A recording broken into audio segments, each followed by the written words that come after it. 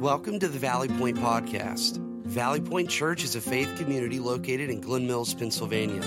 Our mission is pointing people to real relationships and real significance. This week continues our series, The Story. Enjoy, and thanks for listening. There are many stories about the founding fathers of our nation. Their leadership, their wisdom, their willingness to risk is what made the launch of our great nation so memorable. There is a lesser-known story told, though, of George Washington that is kind of interesting. And there's no evidence that these events actually took place, but the story has been around for a long time.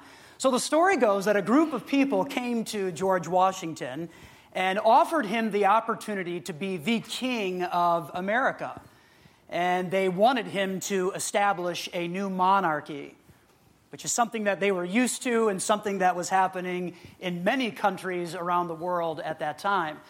And so Washington listened to their pleas and what they were saying, and then looked at them and said, no king. That's what we left behind. No king. It may have happened like this. Lore has it that President Washington was so well liked after his revolutionary victory that a group of citizens, frustrated with the Continental Congress, floated the idea of a coup d'etat and the installation of King George and the creation of an American monarchy. But Washington, who believed that anyone might make for a good leader, staunched the idea and eventually relinquished his power as commander-in-chief. Eventually, though, George Washington did take the oath of office, and he became our very first president. But he said no to the monarchy. No king. No king. There is a rumor that during the revolutionary days, there was a phrase thrown out among those who were leading and fighting. And again, there's no evidence for this, but it has become something of folklore. And the phrase, the motto that they continually threw out to each other was this: no king, but King Jesus. No king, but King Jesus. And as we approach the story today and look in on the children of Israel, there are some very interesting things that are happening in relationship to their kings. They are now a divided nation, and this is something that we talked about last week, and you can see on the screen there is a map that describes what happened when the once nation of Israel divided into two different parts. There's the northern kingdom known as Israel, and then there is the southern kingdom known as Judah. And instead of them being one powerful nation, they were now two weaker, smaller nations. During their time, they were ruled by 39 different kings. 39 different kings. Of those 39 kings, only 5 were considered good kings. Really kind of a remarkable stat. Out of 39 kings, only 5 were good. Only 5 said yes to God. We want to follow him, and we want to lead in his ways, and we want this to be a nation that really honors God. Only 5 of the 39 did that. The 34 others were a complete disaster, and things were quite a mess. It was also during this time that God sent prophets to the kings and to the people. The prophets were these individuals that were the voice of God. So God would get with these individual prophets and say, here's what I want the kings and my people to know. Here's what I want them to do. Here's how I want them to behave. Here's the next thing that they need to accomplish.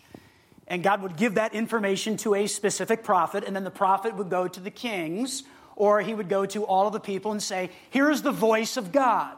Here's what he wants for you. And here's what you need to do next. But here's the deal with the prophets. Nobody really liked them. And by and large, they were ignored with their information.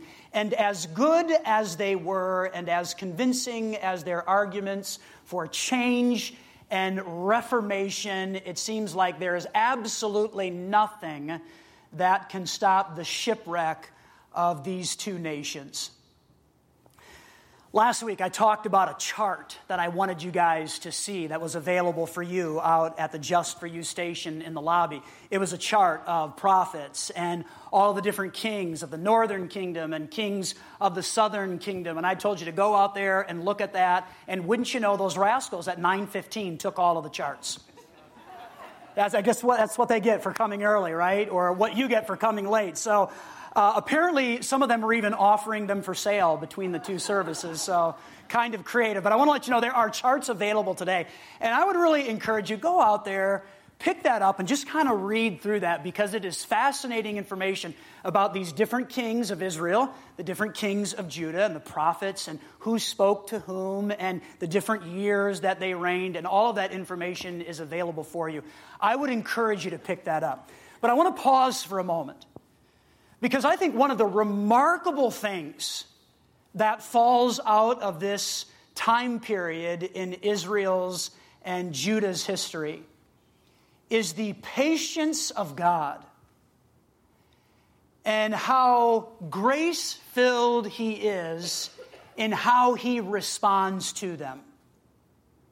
Like over and over and over again, we find God's people constantly turning their backs on Him, constantly avoiding the prophets and what they were saying. But yet what we discover is that God gives them opportunity after opportunity to align their story with His story. And this really is the overarching theme of the upper story of God. It's where God is saying, I love you and I want you to be a part of my community, but you have to put me first. That's what it takes.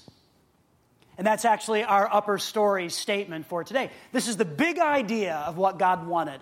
God loves us, and He wants us to be a part of His perfect community.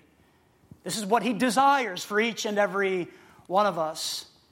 And perhaps it's been a long time since you have had anyone whisper to you that they care about you and that you are loved. I want you to know today, as you sit here and as you take in all of this information, that this is the same message that God gives to all of us today. It's not just for His people back in this time frame. It is appropriate and good for all of us that God loves you. And let that kind of fall on you and rest in your mind right now, because it's great news. God loves you, and He wants you to be a part of His perfect community. But we do have to put God first in our lives. In the lower story, though, and this will come out as we walk through this today, in the lower story, it seems that the nation of Israel and the nation of Judah just have this bent for not doing what God wants them to do. If God said, I want you to walk over here, they did a complete about-face and began to just walk in this direction. But yet God was patient, filled with grace, in giving them a ton of opportunities to align their lower story with His upper story. I love you. You are my prized creation, and I want you to be a part of my perfect community, but you got to put me first. But yet they refuse. So let's jump into the lower story now. These are the real historical events that took place. Here's what God does as He watches the nation of Israel and the nation of Judah kind of walk away from Him and turn their back on Him. He brings in outside pressure.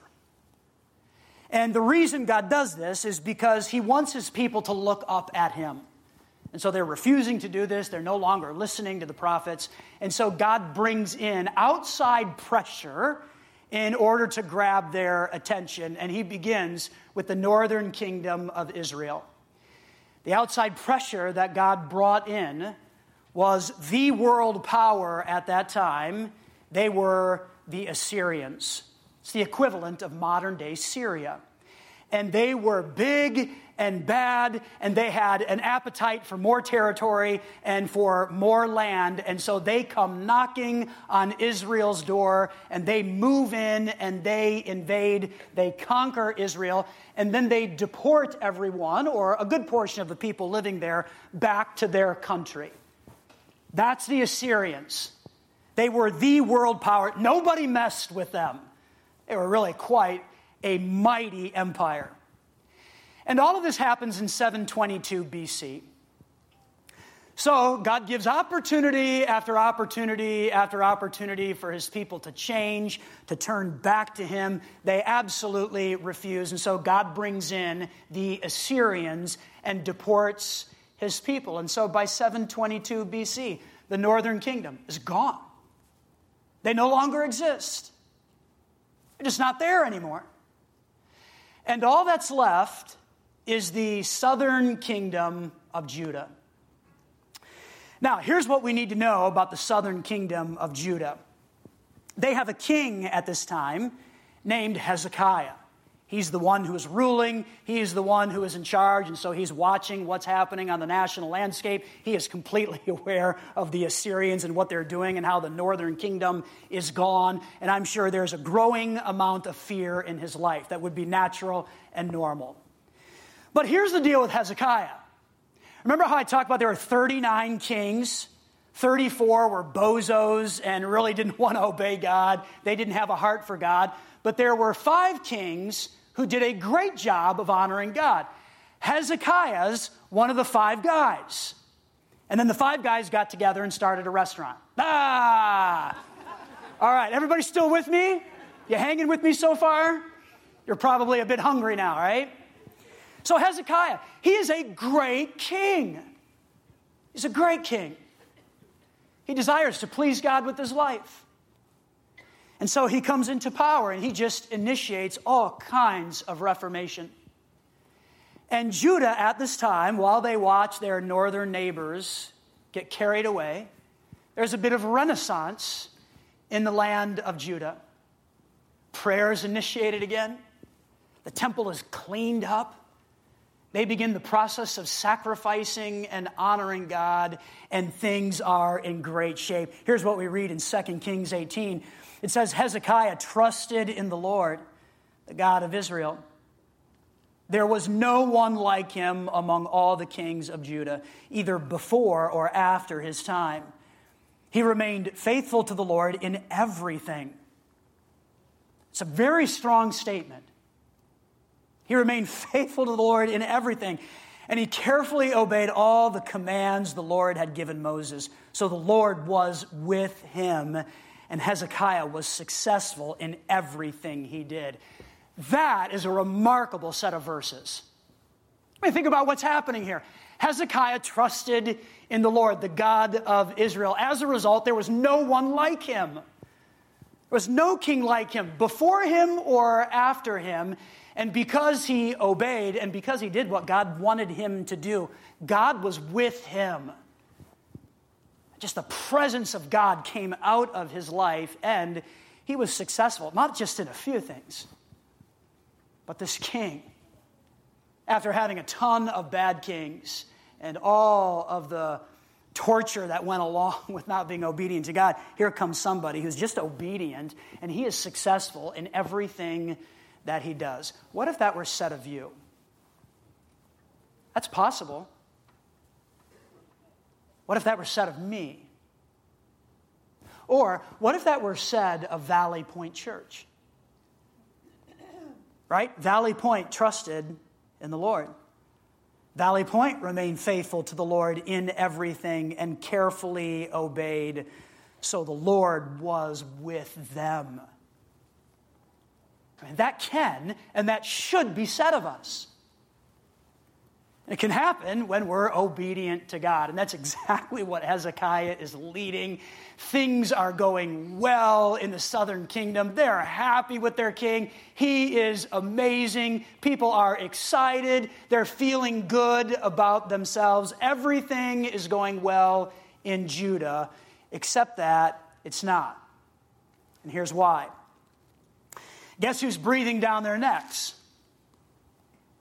the world empire. They're still around, and Assyria still has an appetite for more territory and more land. They've already taken out Israel, and now they have their eyes on Judah and the prized city of Jerusalem, and they're hungry for it, and they want it, and nobody can stop them, and so their armies encroach on the city of Jerusalem, and they reach out to King Hezekiah, and they say to him, look, we're going to make a deal with you, and you need to take the deal because you really don't have a lot of options here.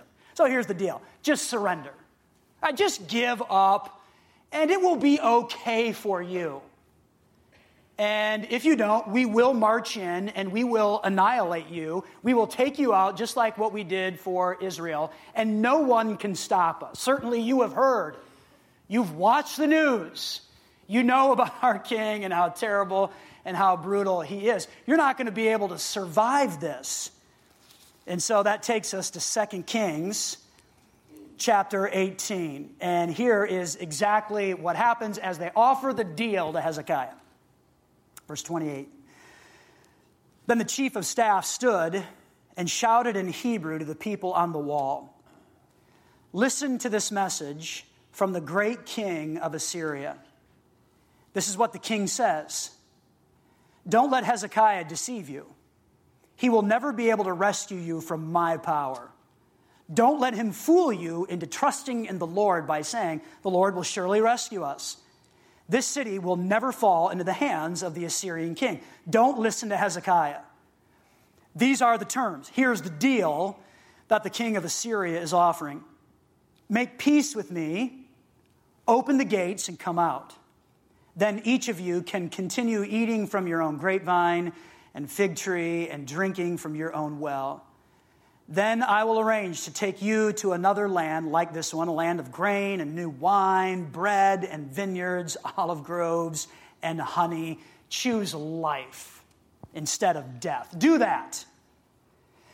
But the people were silent and did not utter a word because Hezekiah had commanded them, do not answer him. He's a creep. Don't do it. So here's verse 19. Or chapter 19, verse 1. When King Hezekiah heard their report, he tore his clothes and put on burlap and went into the temple of the Lord. He knows he's in trouble. And he doesn't have a lot of options because it's Assyria, after all. And he knows about them and their reputation and how terrible and how brutal they are. He knows what happened to their neighbors to the north. He is out of options. And so he tears his clothes and he steps into the presence of God and he prays. And here's his prayer, verse 19. Now, O Lord our God, rescue us from his power. Then all the kingdoms of the earth will know that you alone, O Lord our God. Tremendous prayer. Out of options. He's not going to run around the city and shout, blow trumpets. He's not going to do any of that. He has nothing in front of him except the temple of God and an opportunity to ask God to do something incredible. Remember how we talked about the prophets? The prophets are the voice of God, and they were the ones talking to the kings and to the people. And God would give them specific instruction and direction. Here's what's going to happen to you. Well, a contemporary of Hezekiah is a prophet named Isaiah. There's a book in the Old Testament named after Isaiah. And he lived at the same time as Hezekiah. And so along comes Isaiah the prophet after Hezekiah offers up this incredible prayer of dependence upon God. And here's what Isaiah says, verse 32. And this is what the Lord says about the king of Assyria. His armies will not enter Jerusalem. For my own honor and for the sake of my servant David, I will defend this city and protect it. I want to pause there for a moment because do you remember David? The second king of a united kingdom? There was Saul and then there was David. And God was so pleased and happy with David that he came and he made a covenant with him. It's known as the Davidic covenant. And God said to David, I'm going to make a promise to you that someone from your family will always reign on the throne of Jerusalem. Well, here we are.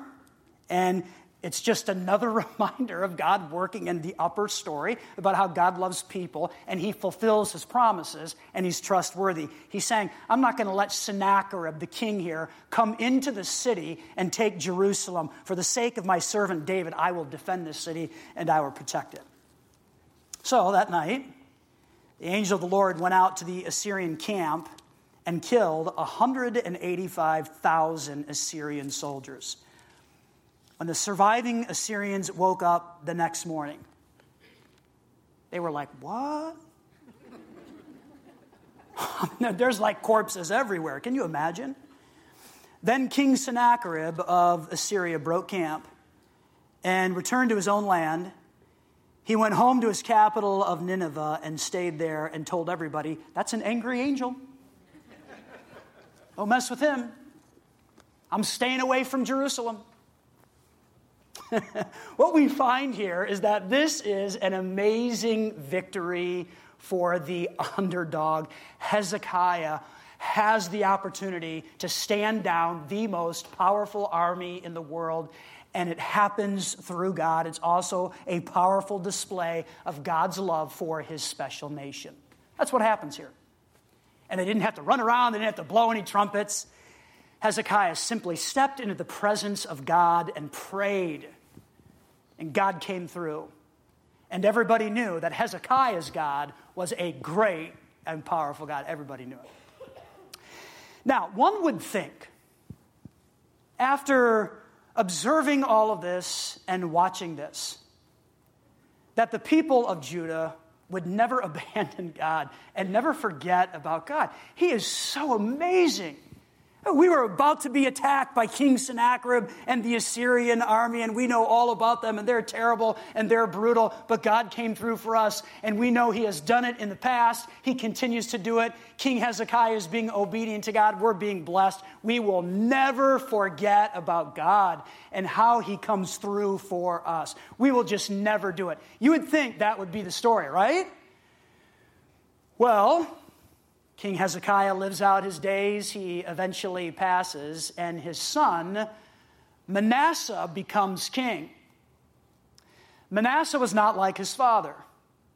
He was a clown. He really was. Because here's what he did. He initiated idol worship once again, and he brought in all kinds of disastrous influences back into the country. Manasseh was so far out there that he actually sacrificed one of his sons on the altar of a pagan idol. He killed his own kids. And so you look at this and wonder, what is God thinking about all of this activity? Here's Hezekiah, and he's a great king. He's being obedient to God, and God honors him. And then along comes Manasseh, and he reverses absolutely everything. And even though God is patient and God is filled with grace, there comes a time when he can no longer tolerate disobedience and rebellion. And even though he gives us opportunity after opportunity to align our lower story with his upper story, sometimes he has to bring in outside pressure. And you know that God has to be very disappointed with the nation of Judah after everything that they have observed, after his goodness, after watching the northern kingdom be deported before them, that they would get it, but they don't. They walk away from God, and Manasseh leads a whole new generation in turning their backs on the one true God, and God can't handle it anymore. These were his special people. It was through them that they were supposed to display his love to the world. And it's just a mess. It's a disaster. And one would look at all of these events in 2 Kings, and it appears that the story is in trouble. Like God said, he would rescue his people. God even promised that a future rescuer would come for all of us. But it doesn't really appear that that's going to happen. The northern kingdom is gone. The southern kingdom has turned their backs on God. Is God not truthful? Well, do you remember the prophet Isaiah? Again, he spoke to Hezekiah and other kings, and he was the voice of God that nobody really paid attention to. They didn't like him. Well, what Isaiah does during this time is that he pens some incredible words that help us to know that this future rescuer is still coming and the story is very much alive. And what is so amazing about what Isaiah pens for us is that he gives us this information about a future rescuer 700 years before the Messiah comes. And just about every biblical scholar agrees that what Isaiah writes for us is a complete reference and a pointing toward Jesus, the coming Messiah. So the northern kingdom is gone. The southern kingdom under the leadership of Manasseh is completely walking away from God.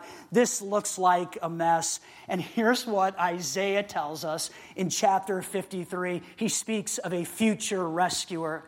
It says this, He was despised and rejected, a man of sorrows, acquainted with deepest grief. And we turned our backs on him and looked the other way. He was despised, and we did not care. Yet it was our weaknesses he carried. It was our sorrows that weighed him down. But he was pierced for our rebellion, crushed for our sins. And you think about what Jesus endured for all of us. He was pierced for our rebellion, crushed for our sins. He was beaten so we could be whole. He was whipped so we could be healed. All of us, like sheep, have strayed away. We have left God's paths to follow our own. Yet the Lord laid on him the sins of us all. This is a rescuer. This is a redeemer who takes my sin and your sin, and he carries it all. He was oppressed and treated harshly, yet he never said a word. He was led like a lamb to the slaughter, and as a sheep is silent before the shearers, he did not open his mouth. Unjustly condemned. When you walk through the trials of Jesus, you understand it was not fair what the Romans did to him. He was unjustly condemned. It was a mockery. He was led away. No one cared that he died without descendants, that his life was cut short in midstream. And get this. He was struck down for the rebellion of my people. He had done no wrong and had never deceived anyone. But he was buried like a criminal, and he was put in a rich man's grave. What's so remarkable about Jesus, the one who eventually came and fulfilled these words, is if you know the story of his crucifixion, he was killed with a few other individuals. Who were they? Thieves, criminals. Here's Isaiah 700 years before Jesus arrived saying he's going to be buried like a criminal and he will be put in a rich man's grave. If you find your way into Matthew 27 today, you will discover that a man named Joseph of Arimathea came and took the body of Jesus and put Jesus in his tomb. Joseph of Arimathea, it says it right in Matthew 27, was a wealthy man. It's incredible. Really powerful words coming from Isaiah in the middle of a mess, saying the story is still very much alive. God is still in control. He's got this, and a future rescuer is coming. It might look really bad right now, but this future Messiah will come, and he's going to be pierced and rejected and crushed, but yet he will carry all of our sins. The story's still alive. So what about my story? How do we take all of this content and information and actually use it in our lives today? Well, I want to share two thoughts with you. Number one, seek God all of the time. And all of the time, seek God. Seek God all of the time. And all of the time, seek God. No matter what is happening in your life, seek God all of the time. And all of the time, seek God. For whatever reason, the northern kingdom and the southern kingdom had all of these opportunities to turn back to God, to seek him again, and they just turned their backs continually to the point where God had to bring in outside pressure. And he'll do the same for us. But we have the opportunity today to seek God all of the time. And all of the time, seek God. When it's a good day or a bad day, seek God. Whether you have good health or bad health, seek God. Whether you're happily employed or unemployed, seek God. Whether you're wealthy and there is abundance, or you're walking through a time of scarcity, seek God. When you're confident or when you're questioning, seek God. When you're content, when you're dissatisfied, seek God. When you fill in the blank. Whatever is happening in your life right now, it's an opportunity to seek God. Whether it feels really good or it feels really bad, seek God all of the time, and all of the time seek God. And wouldn't it be great if we were a faith community who did exactly that no matter what was happening to us and in us and through us, that people knew that is a church that is seeking God. And so let's be that church. And in imperfect ways, let's seek God, and let's question, and let's doubt, but let's worship, and let's seek God all of the time. If anything comes out of the story of Hezekiah and his good days, and then the bad days of Manasseh and everything that happened to the nation of Israel, it's an opportunity for us to evaluate and to look in and say, I can seek God today. And that's exactly what he wants for us. Secondly, prayer and purity move the heart of God. Those two things combined, prayer and purity, move the heart of God. And that's exactly what Hezekiah did. He was pure before God. His motives, his leadership, and he instituted prayer. Again, he prayed himself when there were no more options for him. He cleaned up the temple and he cleaned up people's lives.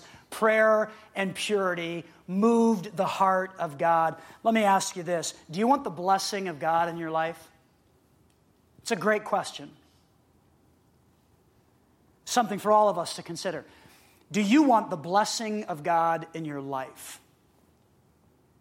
My guess is you do, and that's why you're here. That's a great thing. So what brings in the blessing of God in our lives? I believe from Hezekiah, we learn it's prayer and purity. And when we step into these areas, the blessing of God just comes. Can't always be explained. It won't always be understood. But when we're engaged in prayer and purity on the inside, on the outside, it just makes God really happy, and his blessing will fall on us. And so I'd encourage you to evaluate those areas in your life today. Prayer and purity, it moves the heart of God. 2 Kings 18. Hezekiah trusted in the Lord, the God of Israel. That's just what he did. And there was no one like him among all the kings of Judah, either before or after his time. He remained faithful to the Lord in everything. And he carefully obeyed all the commands the Lord had given to Moses. That's the purity part. So the Lord was with him, and Hezekiah was successful in everything he did. So Valley Point trusted in the Lord. Valley Point remained faithful to the Lord in everything and carefully obeyed. So the Lord was with them. The Lord was with us. See, God loves us, and he desperately wants us to be a part of his perfect community. But we must put him first in our lives. Father, we're thankful for some time just to walk through the story of King Hezekiah and the Assyrians who are knocking on his door. What an incredible reminder, God, that you've given us today from your word about how prayer and purity move your heart. And we need to be seeking you all of the time. And God, when we do that, I believe your blessing will fall into our lives. And God, we'll still walk through difficult days, but yet in the middle of that, we'll seek you still. And God, there will be successes, and there will be wins and joy and happiness, and we need to seek you there as well. Sometimes we forget about seeking you when things are okay. It's when things get a little desperate, all of a sudden we cry out. And that's okay, but you want us to seek you all of the time. And so, God, I pray that as we walk out of here in just a moment, that we would determine that this is what we're going to do. That we're just going to seek God all of the time. And we're going to evaluate these areas of prayer and purity in our lives to make sure that we're honoring you. So, God, I pray that you give us all the courage and the confidence as we step out in just a bit to do exactly what it is that you've laid on our hearts. And God, as we move into a time of communion now, and remembering the sacrifice of Jesus, the one who was pierced and crushed for us, the one whose life was cut down in midstream in order to carry the weight of our sins, to pay the price for our mistakes. I pray that this would begin in us a time where we're seeking you and thanking you, praying and initiating purity in our lives. So God, use this time to shape us and to help us be completely obedient to you. And we ask this in Jesus' name. Amen. Thanks for listening.